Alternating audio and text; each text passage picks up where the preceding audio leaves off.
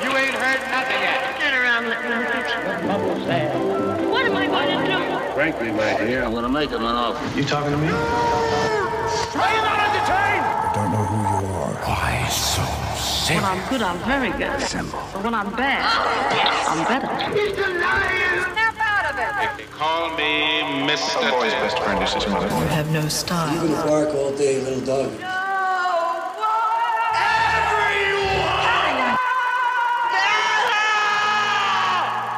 Fasten your seatbelts. It's going to be a bumpy night.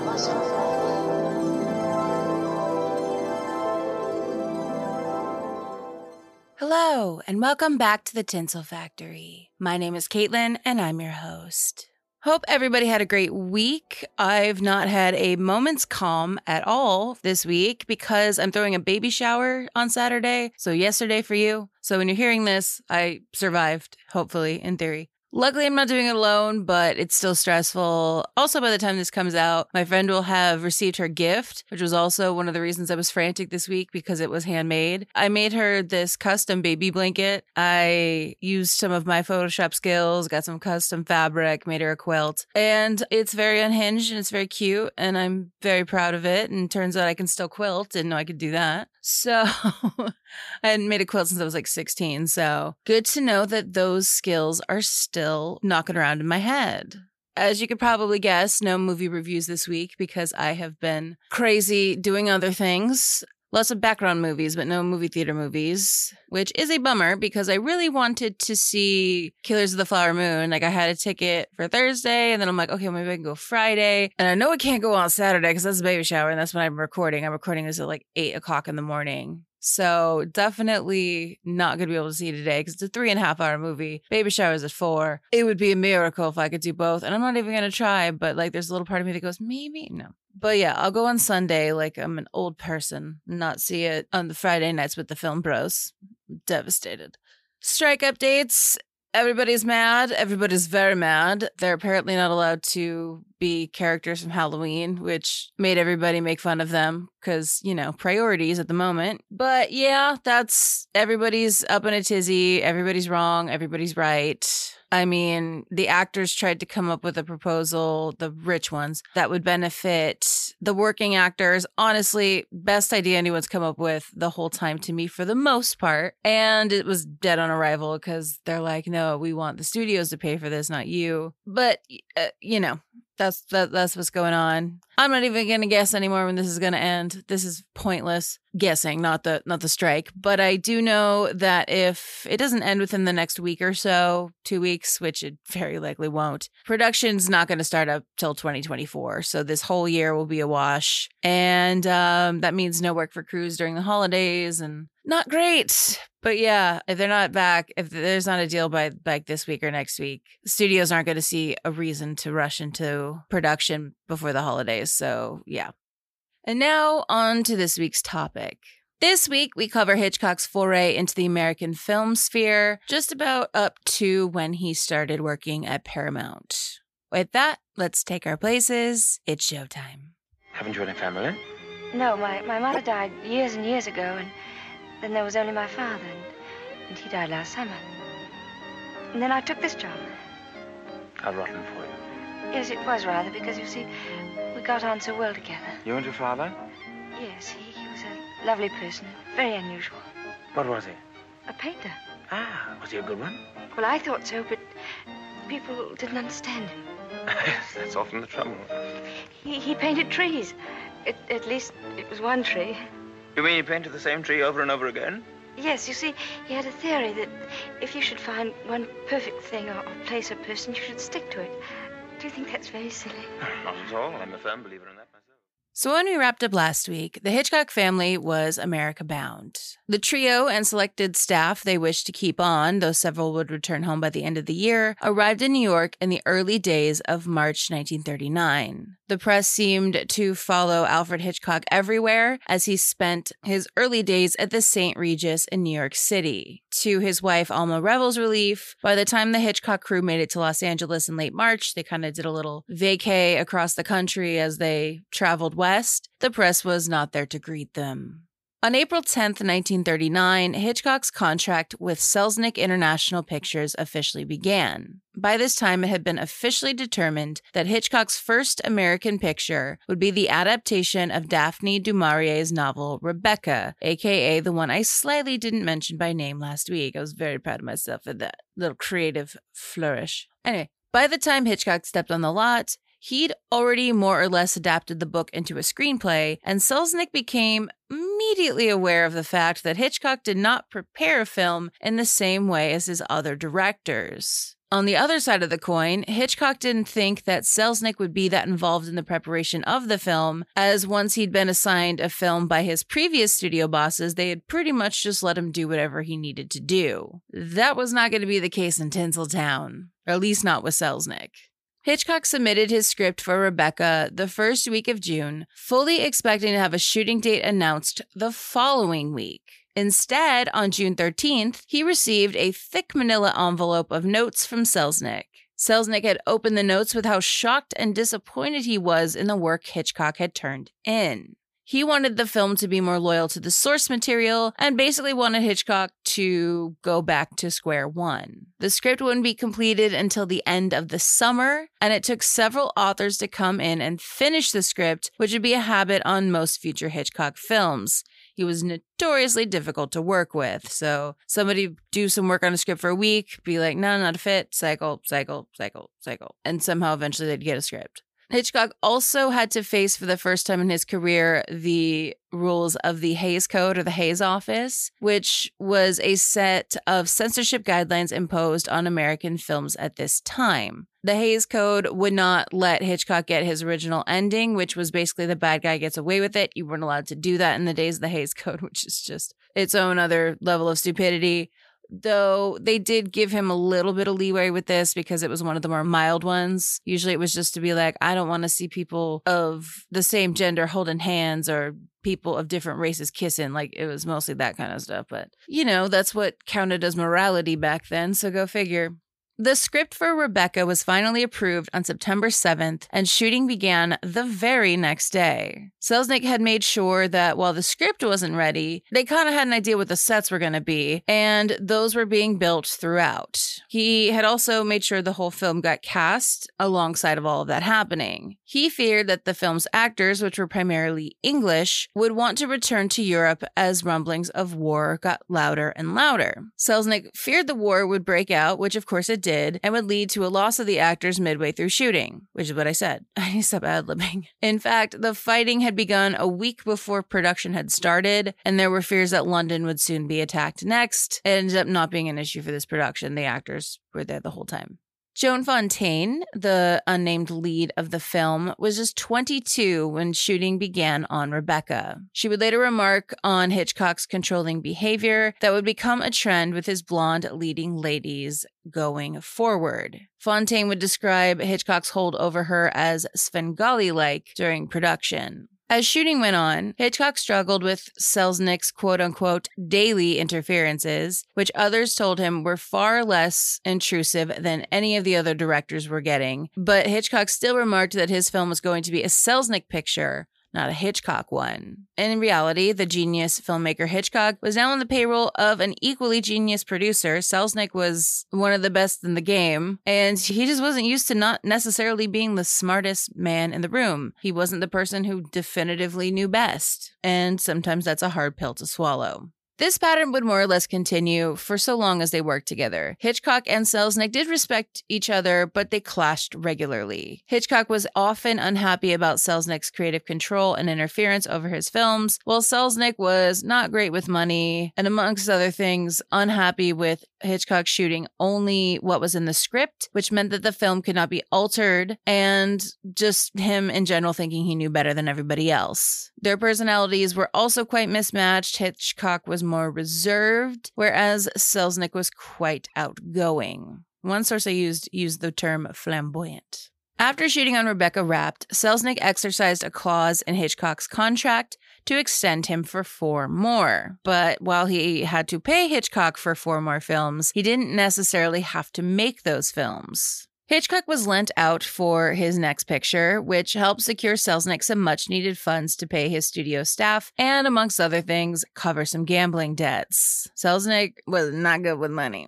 Walter Wenger became Hitchcock's temporary boss starting in November 1939 for the film Foreign Correspondent, initially called Personal History, which was a spy thriller film. This lending out ended up irritating Selznick, even though he was the one that brokered the deal with Wenger, as Wenger and Hitchcock were still wading through scripts in January. Wenger also used Hitchcock for smaller jobs that were not covered in the contract, which infuriated Selznick. He also wanted Rebecca to be his Gone with the Wind follow-up, which, of course, by this time was a smash hit, and Wenger was holding up that show. Hitchcock needed to get back to Selznick to finish Rebecca, and actually ended up having to bounce back over briefly before Foreign Correspondent was finished. Rebecca opened in theaters on April 12, 1940, and was heralded as another Hitchcock hit. The film was nominated for 11 Academy Awards, including Best Director for Hitchcock, which he would not win. John Ford did for Grapes of Wrath. Rebecca, however, won Best Picture, meaning that Selznick became a Best Picture producer 2 years in a row. Back then, well, actually, and still, the producers received the Best Picture Oscar.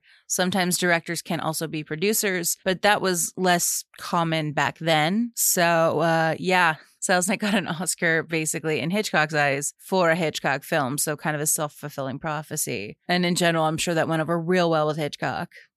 In the summer of 1940, Hitchcock signed another contract with Selznick, giving him a $250 week raise with a $15,000 bonus if the director could finish 2 films in 1 year. Hitchcock was lent out to RKO for those 2 films, which is a choice. Before that, though, Hitchcock returned home, hoping to collect his mother and bring her over to America, and was shocked to see how just a year away had emaciated her. She refused to relocate to the States, and Hitchcock left London empty-handed, mere days before the first London bombings. Hitchcock's first project at RKO was an odd choice, likely a favorite to friend Carol Lombard. She and her husband Clark Gable were quite close with the Hitchcocks, and if they weren't neighbors, they were like damn near. And she was also new to the RKO lot. Frankly, it depends on the source. Hitchcock would later say he never even wanted to do the film Mr. and Mrs. Smith, but the RKO archives states that it actually was his idea. Whatever the case, the screwball comedy was an odd choice for a director who was by this point more known for making thrillers. Despite that, the popularity of Rebecca and Foreign Correspondent, which both ended up releasing in 1940, to this day is considered one of the best years any director has ever had, as far as like releasing 2 films in 1 year. He's probably only behind like Victor Fleming, who directed Wizard of Oz and Gone with the Wind in 1939. Like that's got to be the apex, right? And then second is obviously Steven Spielberg with Jurassic Park and Schindler's List. I mean, Hitchcock's next major film was Suspicion from 1941, which marked the first of 4 collaborations with actor Cary Grant, and is one of the rare occasions that Grant actually plays a bad guy, in this case an English con man whose actions raise suspicion in his wife. For a good chunk of the pre-production, nobody knew how the film was going to end, despite the fact that it was based on the 1932 novel Before the Fact. That definitely had an end.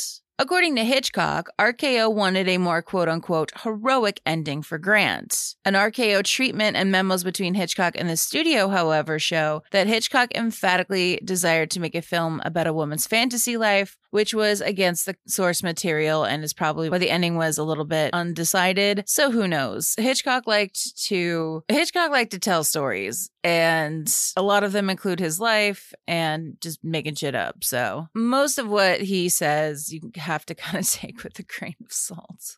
Selznick almost brought Hitchcock back to the studio for a film after the RKO stunt was complete, but instead Hitchcock was then lent to Universal Pictures. At this point, Selznick was just Hitchcock's pimp, let's be honest. Hitchcock's Universal debut was Saboteur from 1942, and his second Universal film was 1943 Shadow of a Doubt, which was shot extensively on location in Northern California. Hitchcock became very fond of Santa Rosa, the small town in which he shot the film, which is also where I'm from-ish, if you remember the Screen episode from a couple years ago, and NorCal in general, and would come back several times throughout his life to shoot other films. He also opened a NorCal bank account while up there, and soon acquired a small vineyard in Santa Cruz. He loved NorCal.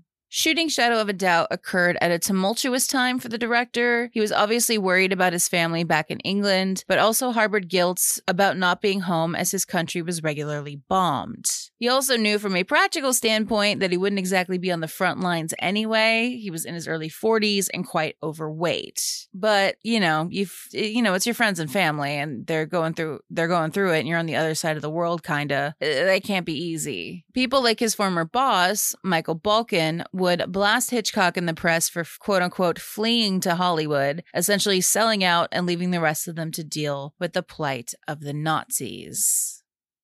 Within 4 months, at the end of 1942, beginning of 1943, Hitchcock lost his mother and brother. Alma's mother also died around this time. The multiple punches of these deaths led to the director taking a hard look at his eating and drinking habits and hired a physician to help him lose weight. By this point, he was at his heaviest, almost 370 pounds. He also found out he had a hernia, but for some reason refused to get that fixed for 14 years, instead wearing a hernia brace, which is kind of like a girdle, or like the ones I saw online looked a little bit like weightlifter belts, like basically just kind of like something that kept it like pushed in. And it was kind of ironic, like one of the biographers who I used for these episodes mentioned that like he was afraid of death. He was a very anxious man, and he decided not to get something that could easily kill him if it like burst. Like he ignored that for 14 years, and the surgery even back then was quite simple. You just kind of like pop it back in. But yeah, instead he's like, no, a girdle, that will fix my problems. So go figure. 20th Century Fox were the next lucky ducks that Selznick lent Hitchcock to. Hitchcock's newest obsession at this time around which to make a film was one that would take place in just a single location. That idea would morph into 1944's Lifeboat. The film was shot entirely on a flooded soundstage with a rear projection faking the sea and horizon. The production was rife with issues, and the actors were pretty miserable as they were covered in motor oil and often fell into the fake ocean because they were in an actual lifeboat. If that wasn't enough, there were also giant fans and sprayers to simulate the storm scene. So basically everyone was kind of cold and wet for the 6 to 8 weeks it probably took to shoot. Tallulah Bankhead, the top-billed actress on the film, had at some point during shooting opted to stop wearing underwear for whatever reason, which was fine and good, save for the fact that she was wearing a dress, and when she had to climb up the ladder to get into the tank, to get into the boat, she'd flash the crew her private area. She unfortunately did that in front of a woman who was a representative for some kind of women's lifestyle magazine, think like Good Housekeeping in a modern sense, who was very, very pissed at seeing another woman's vagina, I guess. And she ended up going to the front office of 20th Century and narked on the quote-unquote debauchery going on Hitchcock's set. And 20th Century Fox had to like basically go up the chain and be like, hey, tell Miss Bankhead to put her panties back on. Lifeboat's so-called positive portrayal of a German character caused considerable controversy at the time of its release, since it was in the thick of World War II, and the Germans, while there were other people that were on their side, the Germans were definitely like the main, like, this is the villain. Hitchcock responded to the criticism by explaining that the film's moral was that the Allies needed to stop fighting and work together to win the war, and he defended the portrayal of the German character saying, quote, I always respect my villain, building him into a redoubtable character that will make my hero or thesis more admirable in defeating him or it. Despite the controversy, Lifeboat earned Hitchcock his second Best Director nomination, which he lost to Leo McCarey for Going My Way. After Lifeboat's release, Selznick allowed Hitchcock to return to the UK. By this point, Hitchcock was not feeling super great about not doing anything during the war, so he was there from late 1943 to early 1944 to direct war propaganda films. When asked about why he did this later, he said, quote, I felt the need to make a little contribution to the war effort, and I was both overweight and overage for military service. I knew that if I did nothing, I'd regret it for the rest of my life. In June and July 1945, Hitchcock also served as a quote-unquote treatment advisor on a Holocaust documentary that used Allied forces footage of the liberation of the Nazi concentration camps. It was originally made to be broadcast to the German people to kind of show them what the hell had happened, but the British government deemed it too traumatic to be shown to a post-war shell-shocked population. Instead, it was transferred to London's Imperial War Museum and remained unreleased until 1985, when an edited version was broadcast on PBS. The full-length version of the film, called German Concentration Camps Factual Survey, was restored in 2014 by scholars at the Imperial War Museum. Hitchcock returned to the U.S. in March 1944 to begin work with screenwriter Ben Hecht on a film that explored the idea of psychoanalysis. That film would become 1945's Spellbound.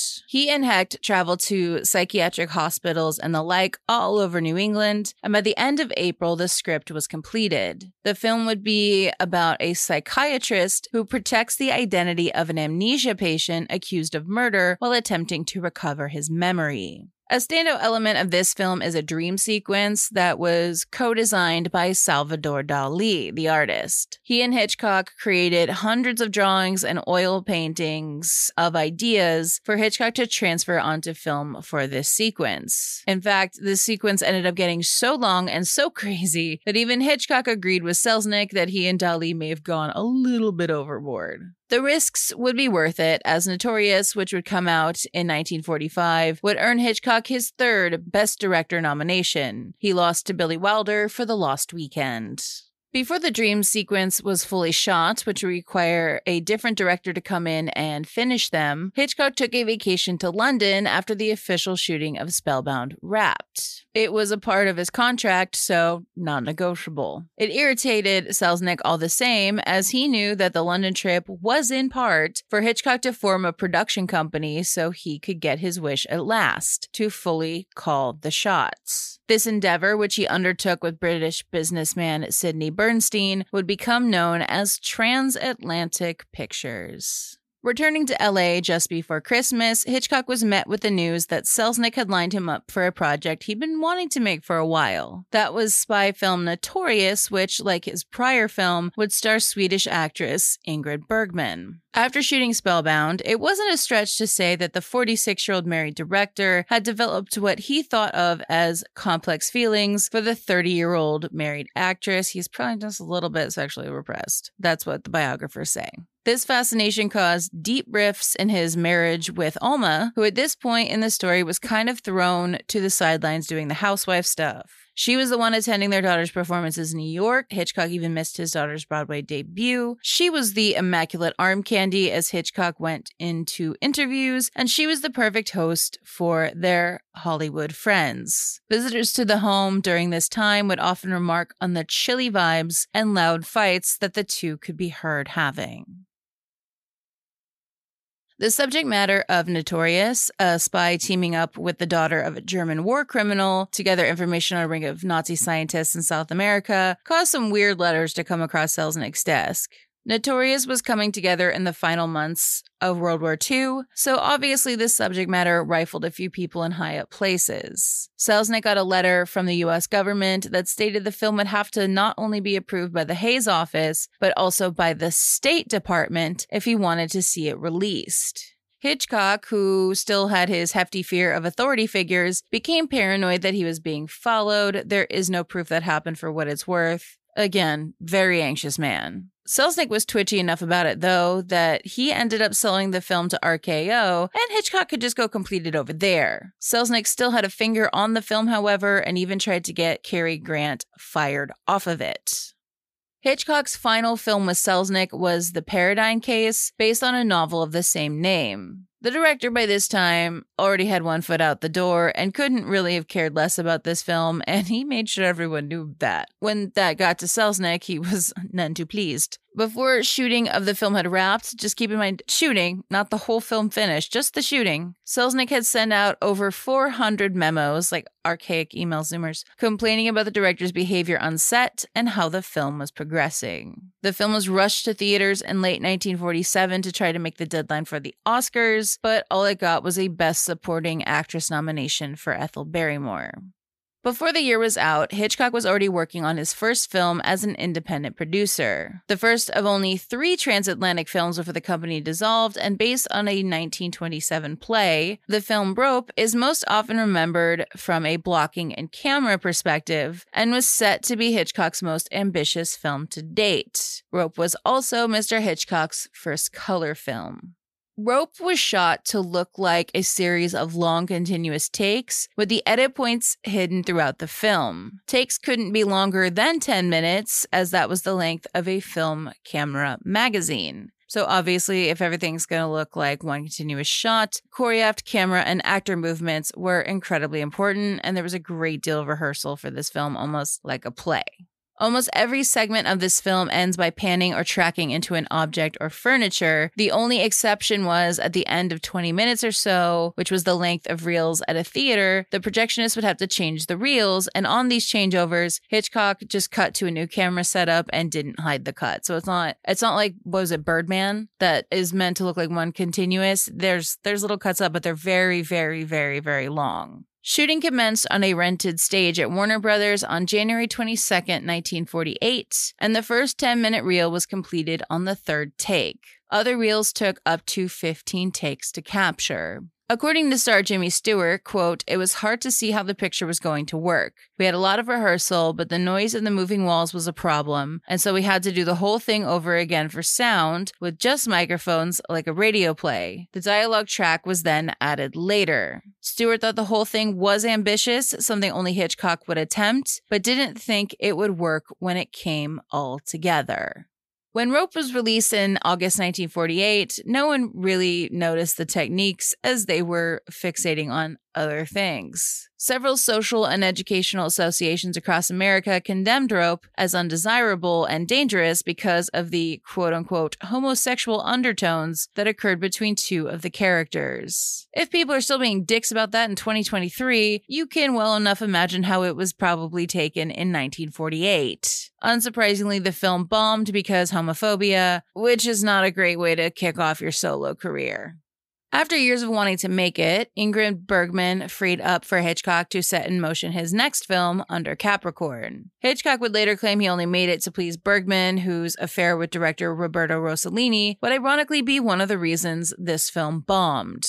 Hitchcock had tried to make the film consist of long takes like Rope, but that didn't work out, so he kind of abandoned that. There's still a lot of long cuts, but it's not like Rope style. Under Capricorn was actually such a box office bomb that Bankers Trust Company, which had financed the film, repossessed the film, and it wouldn't be seen publicly for 19 years. The film Stage Fright followed, which was co-written by Alma and produced by Warner Brothers, not Transatlantic. Stage fright is best known for the use of the unreliable narrator in the form of a fabricated flashback, meaning the person taking the audience through the film lies to them, and Hitchcock dramatized the lies. By the time 1950 rolled around, Transatlantic was more or less kaput, but Warner was down to keep bankrolling future Hitchcock films. Not for the first time in his life, however, Hitchcock was feeling wholly creatively unfulfilled. Yes, he was rich. Yes, he was Hollywood powerful. And he had money and oil. He had a small vineyard and other things that rich people have. But he was widely disappointed with his film career. Stage fright, silently bombing, didn't help. He was down, but not out. The next film Hitchcock got on its feet was Strangers on a Train, which was the last transatlantic picture. The second one was Under Capricorn, if you care, which was more in his wheelhouse compared to what he'd been making over the last few years. It was a thriller, and better yet, a chunk of it took place on a train, which if you don't remember, Hitchcock loves himself a train. Strangers on a Train would mark a shift in Hitchcock's career, one that would pull him out of his post-Selznick slump. He seemed to know this too, based on the way he threw himself into pre-production. While the film was panned in its day, modern critics have been much kinder, but audiences have always loved it, and the film was a financial hit, which is frankly the more important thing. For the remainder of 1951, Hitchcock and Alma enjoyed a quiet period, and Patricia, their daughter, announced her engagement. She married in early 1952, and Pat's acting career more or less ended after that. I Confess, Hitchcock's next film, had one of the longest pre-productions of any of his pictures, with almost 12 writers working on the script over a period of 8 years. The film got horrific reviews upon its release. After I Confess, Hitchcock planned to film The Bramblebush for Transatlantic. However, there were problems with the script and budget, and Hitchcock and Bernstein decided to dissolve their partnership during that time instead. Warner Brothers, who was Transatlantic's distributor, allowed Hitchcock to scrap the film and begin production on Dial M for Murder instead. Dial M for Murder marked Hitchcock's first film with Grace Kelly, whom Hitchcock would refer to as the easiest actress he ever worked with. Hitchcock in general didn't really care for actors, at least when they were his actors working on his films, mostly because they came in with opinions on their characters, and Hitchcock had spent months crafting all of these things, and he just needed the meat puppets to say the things and do exactly what he wanted. And yeah, he didn't like the free will of the actor. Frankly, Hitchcock probably would have loved AI, let's be honest. By 1954, TV was beating the crap out of the box office, and to try and lure people back to the theater, Dial M for Murder was shot in 3D, which was one of the gimmicks that the studios were using at the time to lure people back into the theaters. This tech forced Hitchcock to focus more on the costumes for his stars rather than the camera movements, as shooting in 3D limited what he could do. The 3D was shown only briefly in theaters as audiences hated it, so it was shown in 2D for the majority of the run. This was also one of the things that made Grace Kelly very famous, because she was just in these movies just looking absolutely gorgeous in all these gorgeous outfits. That started with Dial M for Murder. After being pretty unhappy with his Warner Brothers era, Hitchcock set up shop at Paramount for his next film. It would be his second with Grace Kelly and also with Jimmy Stewart, and would, after a 9-year gap, earn the director a long overdue Oscar nomination. He would lose to Elia Kazan for On the Waterfront. That film was Rear Window, which was shot entirely on the Paramount lot, where the massive apartment complex set was constructed. That was a real set. There wasn't any fakery happening there. One of the unique features of this set was that it had a drainage system constructed to accommodate the rain sequence in the film. After Rear Window proved successful for Paramount, the studio lined Hitchcock up for his final film with Grace Kelly, which was To Catch a Thief.